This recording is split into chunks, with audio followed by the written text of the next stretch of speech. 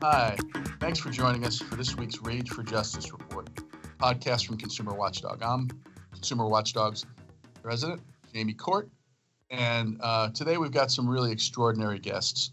We've got Lee Housekeeper, who goes by the term press agent. He's an old school San Francisco press agent. He represents a lot of powerful people in Sacramento and San Francisco, I should say. He represents John Burris, who's the great police abuse attorney, Joe Kachet, who is the great attorney who takes on Apple, every major corporation in America. And Lee does their press. He gets press for him. He's involved in turning up the heat on the defendants and making the public aware of what's going on. He's also a consigliere to some remarkable San Francisco political figures like London Breed, the mayor, Willie Brown. He is well known among the press corps. He had a history before coming to San Francisco and becoming a press agent in the music industry. He represented Jim Morrison in the Doors right out of college, dropped out of college and did that. He has got a huge bank full of stories to tell. And he also has a booth in John's Grill in Union Square, which is this wonderful longtime restaurant where the Maltese Falcon is. And he has booth 21 in John's Grill. And if you go there on any given day, you'll find him with some political figures talking politics and making things shake up. So I'm so glad to have Lee Housekeeper with us. Thanks for coming, Lee. Well, thanks, Jamie. And I have Mike Maddock as well. Mike is a advocate and the Sacramento consigliere for Consumer Watchdog. He's our lobbyist in Sacramento, and you've heard him before. Hey, Mike. Hey, Jamie. Hey, Lee. Hey, how you doing? I haven't seen you since John's Grill. Yeah, I can't wait to get back there. Yeah, we're open. When were you there last, Lee? Okay. You were there yesterday, right? Oh, yeah. No. I'm sorry. I didn't hear you. When was I last there? Well, yesterday. I had lunch with Carla Marinucci from Politico, and we said we had a sort of congratulatory, not our last lunch, of course, but we'll have a lot more with John Diaz, who's retired now as of today from being the opinion page editor of the San Francisco Chronicle. Well, Lee, you followed the last recall and Gray Davis. I mean, you go way back, and I hope we'll talk more about some of your stories from the music industry another time. My favorite thing about Lee was he was there for John Lennon's Lost Weekend. That discussion could take up many podcasts. But this could be Gavin Newsom's, one of Gavin Newsom's last weekend if he's not careful. And he has some experience to draw upon because he follows in the footsteps of the recalled Gray Davis. You were around. And we were all around when Gray Davis was recalled. My memory is he was not standing up to Enron in the middle of the electricity crisis. We were very critical of him for that, and the public took it out on him. But you ran into Gray Davis and have a point of view about what Gavin might learn from Gray Davis's mistakes. Well, I'm glad you brought up my shady music business past. When I was living in Los Angeles in the 70s. I came up to San Francisco in '81. I had a recording studio and worked with a number of producers. And I did a thing on Monday nights at a political hangout called Lucy's El Adobe in Hollywood. And Monday nights about 5 o'clock, news people like Bill Stout, rock and roll friends of mine,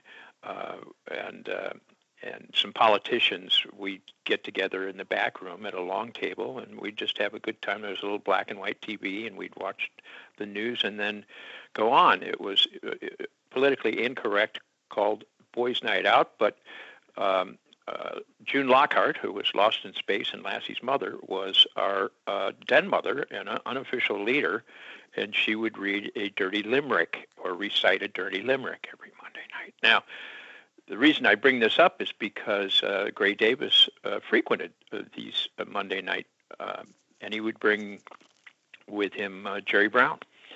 And at one of those Monday nights, Jerry Brown met Linda Ronstadt, and who was dining with, I think, somebody from the Eagles in the other main room at Lucy's. So we go back. And I really didn't have a lot of contact between the late 70s and 1998, 99, which is an interesting year because that's when Gavin Newsom first was appointed as supervisor for the Marina District and Pacific Heights by Willie Brown here in San Francisco, and to replace Kevin Shelley. And then shortly thereafter, he had to run. He ran for 2 terms, fill out 1 term, and he ran for another. And I worked with him on those campaigns at the same time as was hired by the public defender, the state public defender, who was also a rock and roller. It was Barry Melton of Country Joe and the Fish, known as the Fish, who had become a public defender and led the state public defender's office and hired me to come to Sacramento and engage in a 4 or 5 month effort to try and save the life of a death row inmate named Manny Babbitt. And during that time, we did almost daily press conferences in front of the State House, or in front of the Capitol there. And we were able to... Manny Babbitt was an incredible character in that he unfortunately had a PTSD thing and killed an elderly Sacramento woman named Leah Shendell. And it was a very celebrated, publicized case in Sacramento. His brother, Bill Babbitt, the police went to him, and he knew that his brother had been involved because his brother had brought home a lighter and some change that he had taken from Leah's apartment that night. And he did not want them to kill his brother, so he said, if you can get him some help, of course they said they would. He turned in his brother. It ruined his life after that. And then his brother was convicted. And it was a hue and cry from the Sacramento beat all over to that area to execute him. And but it turned out that Manny Babbitt was an incredible death row inmate that was an inspiration to all his other inmates in a very real sense, brought order and stability to the prison at Alcatraz. And he had been an Army veteran of the bloodiest battle of Vietnam, Khe Sanh. And there he had engaged in an action that brought him decorated, but he wound up saving the lives of these encircled, many of the lives of these encircled soldiers at Khe Sanh. And they all came to Sacramento. We all stayed in this motel the government paid for across the street from the governor's mansion, which Gray was not living in at the time. And we would trundle out to do our press conferences with musicians, with various celebrity people. And at that time, the O.J. Simpson case had happened, and there was perceived to be, we don't want to hear about black murdering cases. There was a blowback, in our opinion, until I was able to get a hold of the Unabomber's brother, who was white, who had elicited a promise to not kill his brother.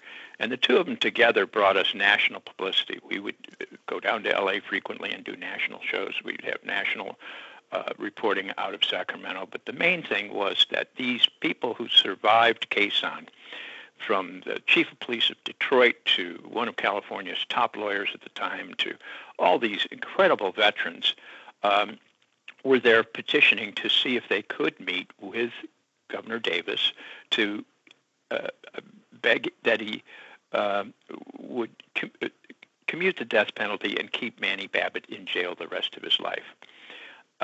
I felt at that time that I had enough of a relationship with the governor that I could have a phone call returned and that I could obtain a meeting, at least with somebody in his office. They refused. he made a calculated decision to actively want to pursue the execution of and without hearing anything that could be said. I at one point got a call back from someone in Gray's office, and he said, "Look, Gray wanted me to call you, but there's nothing that he's going to do, and this is just days before the execution." And I said, "Look, at least tell him that from a old press agent's point of view, he ought to appear to be burning the midnight oil before he makes this decision, to at least look like he's troubled by taking a life." And I was laughed at. At that very time, back in San Francisco, Gavin Newsom was running, as I say, for supervisor, and I worked with him on that campaign along with hundreds of other people, and walked precincts with him, and he was enormously effective at retail politics. I don't know that I've seen anybody else, except perhaps London Breed, and Willie Brown is the master of it, who was so charismatic and engaging, and made you feel like he was really there with you at that time, something that I haven't seen him do since. Gray Davis, getting back to Gray Davis, he, in my opinion, was, and always was, an administrator as lieutenant governor for Jerry Brown. Jerry Brown was the dreamer. Jerry Brown was the visionary. And Gray was the one who affected that. And I don't think he ever had an original thought. And that's what got him recalled, the clinging to playing it safe. Oftentimes playing it safe is the most dangerous thing you can do. And I think he made lousy political calculations. I think that he thought he could run to the right, and he that cost him, even though this was 2 years before, but that abolitionist anti-death penalty group led by what's the actor's name? Farrell from MASH. Mike Farrell. He's a Rage for Justice Award winner. Well, there you go. He's a wonderful man, yes. And he devoted himself and has to ending the death penalty. And that group is stronger and runs deeper than anyone would think. So he without even appearing to want to listen to the other side, he effectively made himself a lifelong enemy of those people. And this was pointed out in a number of editorials at the time that supported him commuting the sentence all over the state, including by our friend John Diaz, which was the first time I met him. Mike, let me bring you in here. What does this all mean for California? Let me bring it back to Gavin. We know Gavin's gotten in some trouble because of dining unmasked at the French Laundry with some lobbyist pals because the Republicans are trying to take advantage of the moment. But what does this mean in Sacramento for the progressive agenda, for the agenda we have here? How does this play out in Sacramento? Well, the thing is that Gavin, I think, has been let down by his staff. I mean, he's getting new staff in. He's just announcing his new counter recall campaign, and he's bringing in some quality staff now that are focused on helping him and helping the natural Democratic allies, the labor and the nurses and the consumers and those that brought Gavin to the dance. They're now going to focus on what's important, a good progressive agenda. They're going to have to. Otherwise, everything's going to grind to a halt. The alternative, though, is that it goes the other way. Like we have this regulation we've been waiting for to basically prevent drilling anywhere near a home or a school or community. And he's been balking. He hasn't got it done. Which way do you think he's going to go on something like that? Is he going to anger the oil companies who are going to pour money in against him, or is he going to anger the progressives who want him to live up to his promise to curb oil drilling? Well, I'm going to not say exactly what he's going to do. I'm going to recommend that he goes and attaches himself to Lee's comments that he's a good retail politician and he's got charisma, and then he can take charge of this situation and not fall back on his heels and let the situation engulf him. Look, he has had in his circle of advisors guys like Jason Kinney who put their own interests, their access to him to make as much money as they can, as fast as they can, and he needs to get back to those folks that brought him to the dance, that have his best interests at heart, that have the best interests of California, that don't want oil drilling in their backyards, that want to have one single payer. Who wants single payer? Yeah, who want exactly right. Who wants single payer and not sitting. Look at this, as Lee knows, as you know, you can't. This recall needs oxygen, and if he wasn't sitting in the French Laundry with Jason Kinney's big money clients, the California Medical Association, in the first place, no dinner, no oxygen fanning the recall nonsense. So now that he's starting to take charge of this, I'm hopeful. I mean, that he's able to make those right decisions, because if he falls back, he's going to become a target, and he's not going to have the allies he needs. He's going to be a target for the Republicans who are going to try to deflect the blame from the lunatic Republican elected officials who won't follow science and safety guidelines. And he can't lay the blame on where it righteously belongs with a dangerously incompetent Trump administration, right? So he has to make that decision. And I'm hopeful that with this new staff coming in that have been with very competent people in great campaigns, that they will start embracing the progressive agenda. Now, that's the progressive agenda. I'm sure Lee will back me up on this. That got him elected mayor. That got his name and lights in the first place. What do you think, Lee? What do you think this recall I think is all that about? that there's an incredible opportunity here. What we've got, and we've never seen this before, is an unlimited amount of national cash that's coming in for both Newsom and for the GOP's effort. The Republican Association of Governors just came down yesterday with raising money. So, I mean, we're just going to be more money is going to flow into this recall campaign than was spent here on the entire presidential election, in my view. And to me, going back to his efforts when he was campaigning in the Marina, I'm going to advise, if anybody listens, that he go to out there, that he gets out there and cobbles together a Democratic Party that can go for generations. The last time campaigning like this perhaps was RFK, that got kids and people interested who stayed in politics.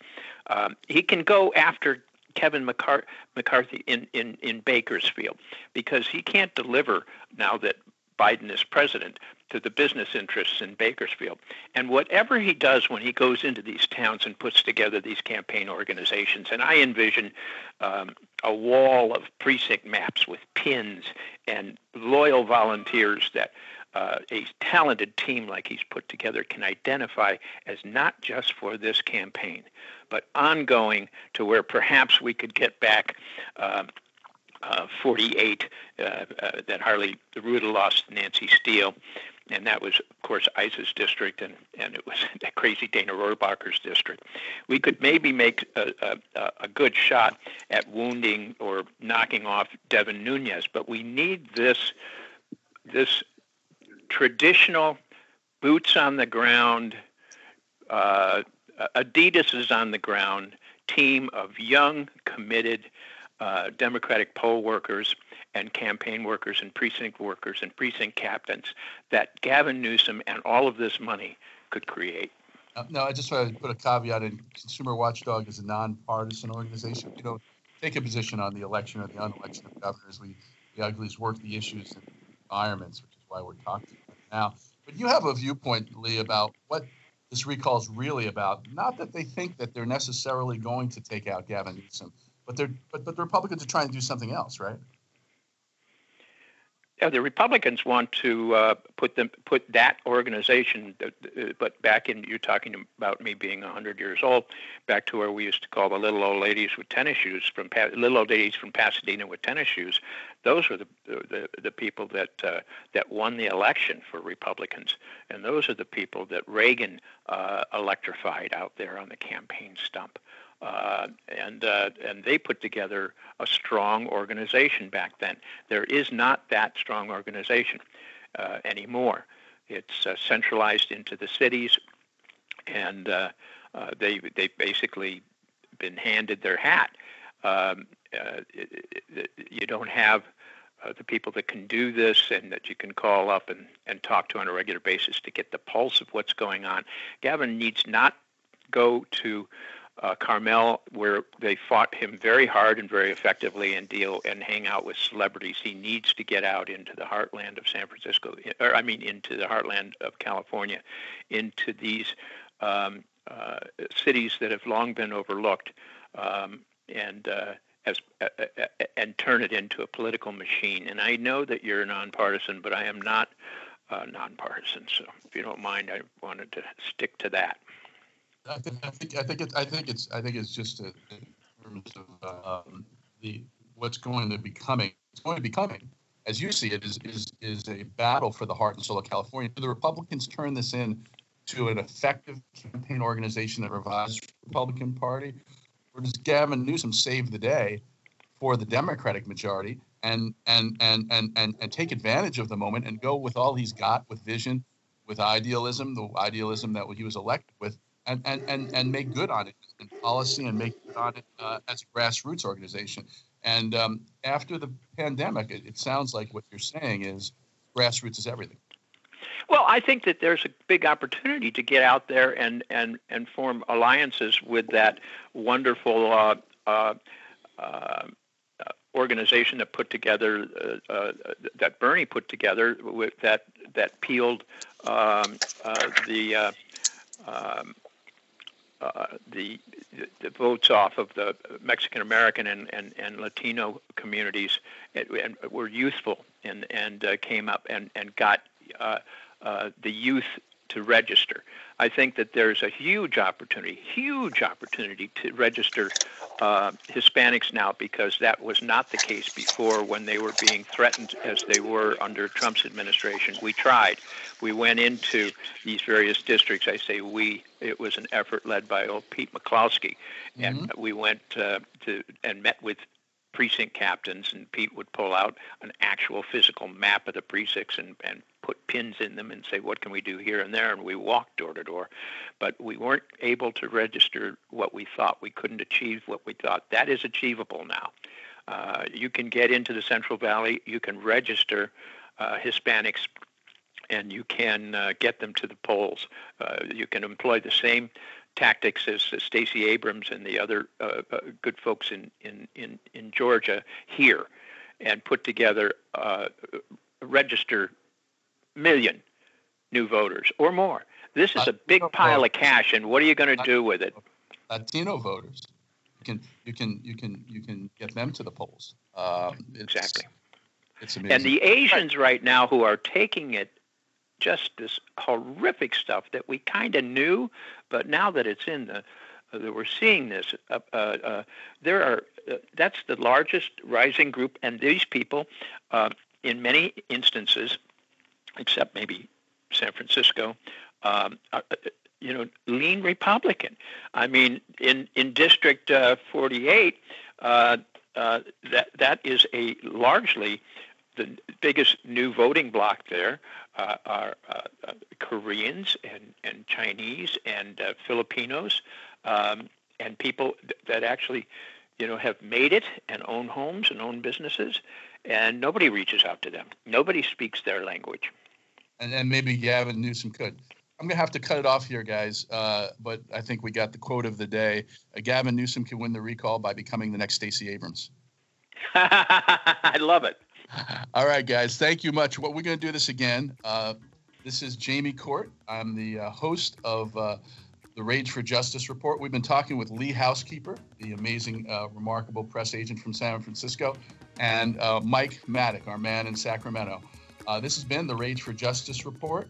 You can download it on Spotify, Apple, SoundCloud, and wherever you get your podcasts.